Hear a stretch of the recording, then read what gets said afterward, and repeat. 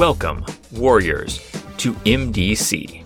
In this series, I'm examining every single goddamn page of the Secrets of Shadaloo supplement for the Street Fighter storytelling game, intent on uncovering the single biggest secret on each page. Every episode covers one page, every episode is short. Secrets of Shadaloo was published in 1994 by White Wolf Game Studio.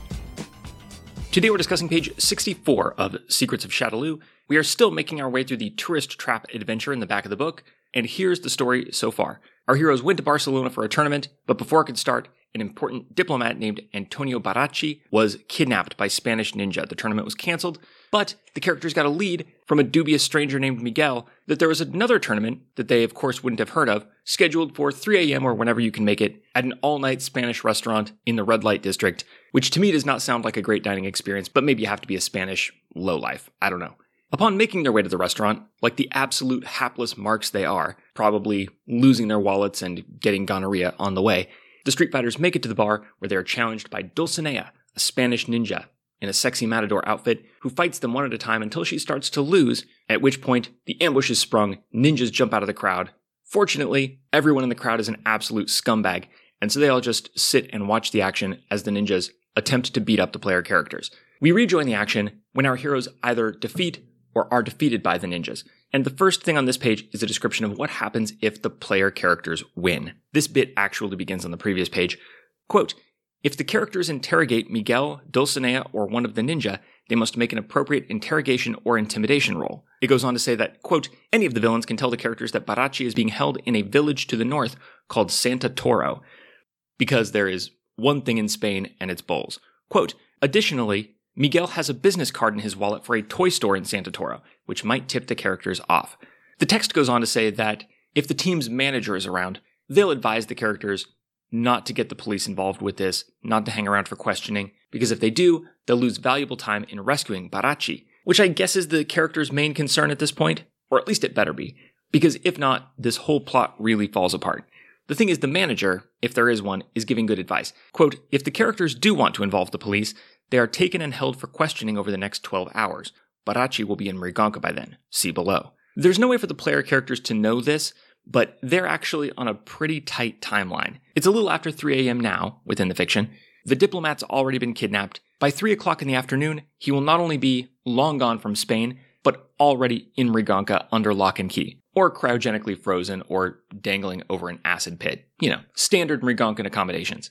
If the Street Fighters are highly motivated to get him back, then I think, despite not knowing that they're on such a tight timeline, they're going to want to move as fast as they can. But they've also got other things to worry about. Keep in mind, our heroes here didn't necessarily intervene in the kidnapping back at the arena, right? Maybe they saw a fight start in the crowd and they thought, whatever, we're all packed in here shoulder to shoulder. People are getting impatient. Many of us are Street Fighters. It's not unexpected somebody would start throwing dragon punches. And then eventually they realized that, oh, this is not a Street Fighter thing. This is like a VIP is being kidnapped. I don't think a team of Street Fighters preparing for a tournament would necessarily think, hey, let's go give chase on foot and try to get this diplomat back. And even if they didn't do that, even if they didn't lift a finger to help, then after the tournament gets canceled, this guy Miguel shows up to invite them to the restaurant where Vega has ninjas jump them, I guess just in case they start to care about this guy that he's kidnapped. In that scenario, I mean, maybe our heroes care about Baracci, but I think they're probably more concerned about the fact that they are being hunted apparently for sport by ninjas. You might want to talk to the cops about that, or you might want to kind of gather your thoughts, make some plans, kind of hunker down for a minute, do a little investigation, find out, why they're after you. There are a lot of moves you might make before or instead of immediately rushing off after Baracci. And if you take a few hours to do that, or if you, for example, decide to sleep in a secure location before you go out and have another adventure, if you're used to D&D and you think, we've fought a lot of evil already, let's have a nap before we fight more evil. I mean, you put in 8 hours of sleep, I think Baracci is already gone. So this scenario relies heavily upon the Street Fighters putting everything else aside and just running full speed to rescue this diplomat, whom they have no reason to care about except for a general concern for geopolitics, I guess, which is probably barely enough to get a Street Fighter to act on something like this at all. Probably not enough to get them to act in an extreme hurry, which is what the scenario calls for. Speaking of which, what happens if the Street Fighters lose here?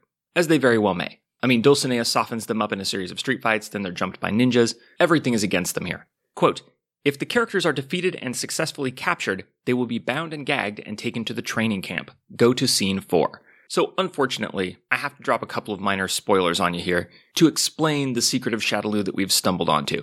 This training camp is where the tail end of the adventure takes place. It's in Santa Toro. It's well outside of Barcelona, and it is where Antonio Baracci is being held in preparation to be transported to Mriganka. So, on the surface, Shadaloo's plan here is very perplexing. We have to accept the sort of spy movie trope of the villain capturing the hero and then taking them to the secret base. But this is an egregious example of that. In the likely scenario that these Street Fighters made no attempt or only a token attempt to pursue the kidnappers at the arena, what's happened here is that Vega has essentially cold called these Street Fighters to beat them up to dissuade them from looking for Baracci. Like, Vega got away with this kidnapping, absolutely scot-free. Nobody has a clue or a lead to go on. Then, out of nowhere, while the Street Fighters are going back to the hotel, like, that was weird, I guess we better go sleep for 8 hours. Little sleazy Miguel is like, wait. I invite you to a shitty restaurant. And then when they get to the shitty restaurant, Vega's goons beat up the characters like, listen, motherfuckers, you better stay away from Baracci. And they're like, who the fuck is Baracci? And the goons are like, remember that kidnapping that you witnessed earlier? That guy, you know, Baracci. And the Street Fighters are like, oh, right, that guy. Anyway, why are you beating me up? And the goons are like, stay away from Baracci. So then, assuming that Shadaloo does its job and knocks the player characters unconscious, they're just all splayed out in this restaurant. It's about 3:30, 4 o'clock a.m. by now. They've been warned to stay away from Baracci just in case, even though they didn't really give a fuck in the first place. And now they've been soundly beaten, and they're lying helpless on the floor in Vega's arena. T-minus 12 hours to Baracci's arrival on the impregnable island nation of Mriganka. These Spanish ninja really have to hustle to fuck up this plan, and they do. We're going to see later that if the goons drive the Street Fighters to Santa Toro, they barely get there in time to overlap with Baracci's departure. So, like, not only are these Spanish ninja tying up the defeated Street Fighters and driving them directly to where Baracci is kept, but they have to hurry. Like, they can't stop for a snack with the Street Fighters tied up in the back of the van. If they need gas, they gotta hurry. They might have to run some red lights, because if they don't haul ass, if they're delayed by even 30 minutes, Baracci will already be gone by the time the Street Fighters get there, and they'll have no chance to rescue him. I mean, you thought this scenario was unforgiving for the player characters, right? If they think to talk to the police, they get locked in an interrogation room for 12 hours and the scenario becomes unwinnable. But at least they get a warning from their manager. These Spanish ninja, if they so much as take the wrong exit, they're going to fuck up this whole scenario. Literally, all they have to do to irrevocably defeat the player characters is, like, drive around the block for 20 or 30 minutes.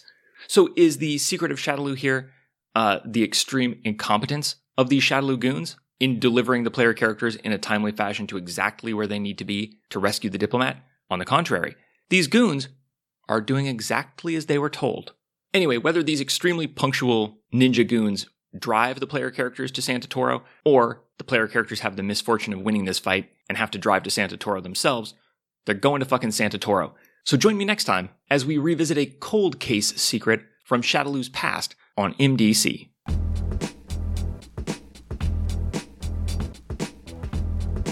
This has been MDC. New episodes drop every day except for Sundays, when all the previous week's episodes drop in one big megasode on the top secret Patreon-only RSS feed. If you'd like to get access to that RSS feed and support the show, go to patreon.com/megadumbcast. Contact or check out the show wherever you want. I am Megadumbcast on Twitter, Instagram, Gmail, Podbean, your favorite podcatcher, etc., etc. Street Fighter and all associated trademarks are property of Capcom. This season's theme music, used under a Creative Commons license, is City Lights at Night by Revolution Void, whose work you can find at sites.google.com/view/Revolution Void or at freemusicarchive.org/music/revolution_void. Thanks for listening. Now get lost. You can't compare with my power.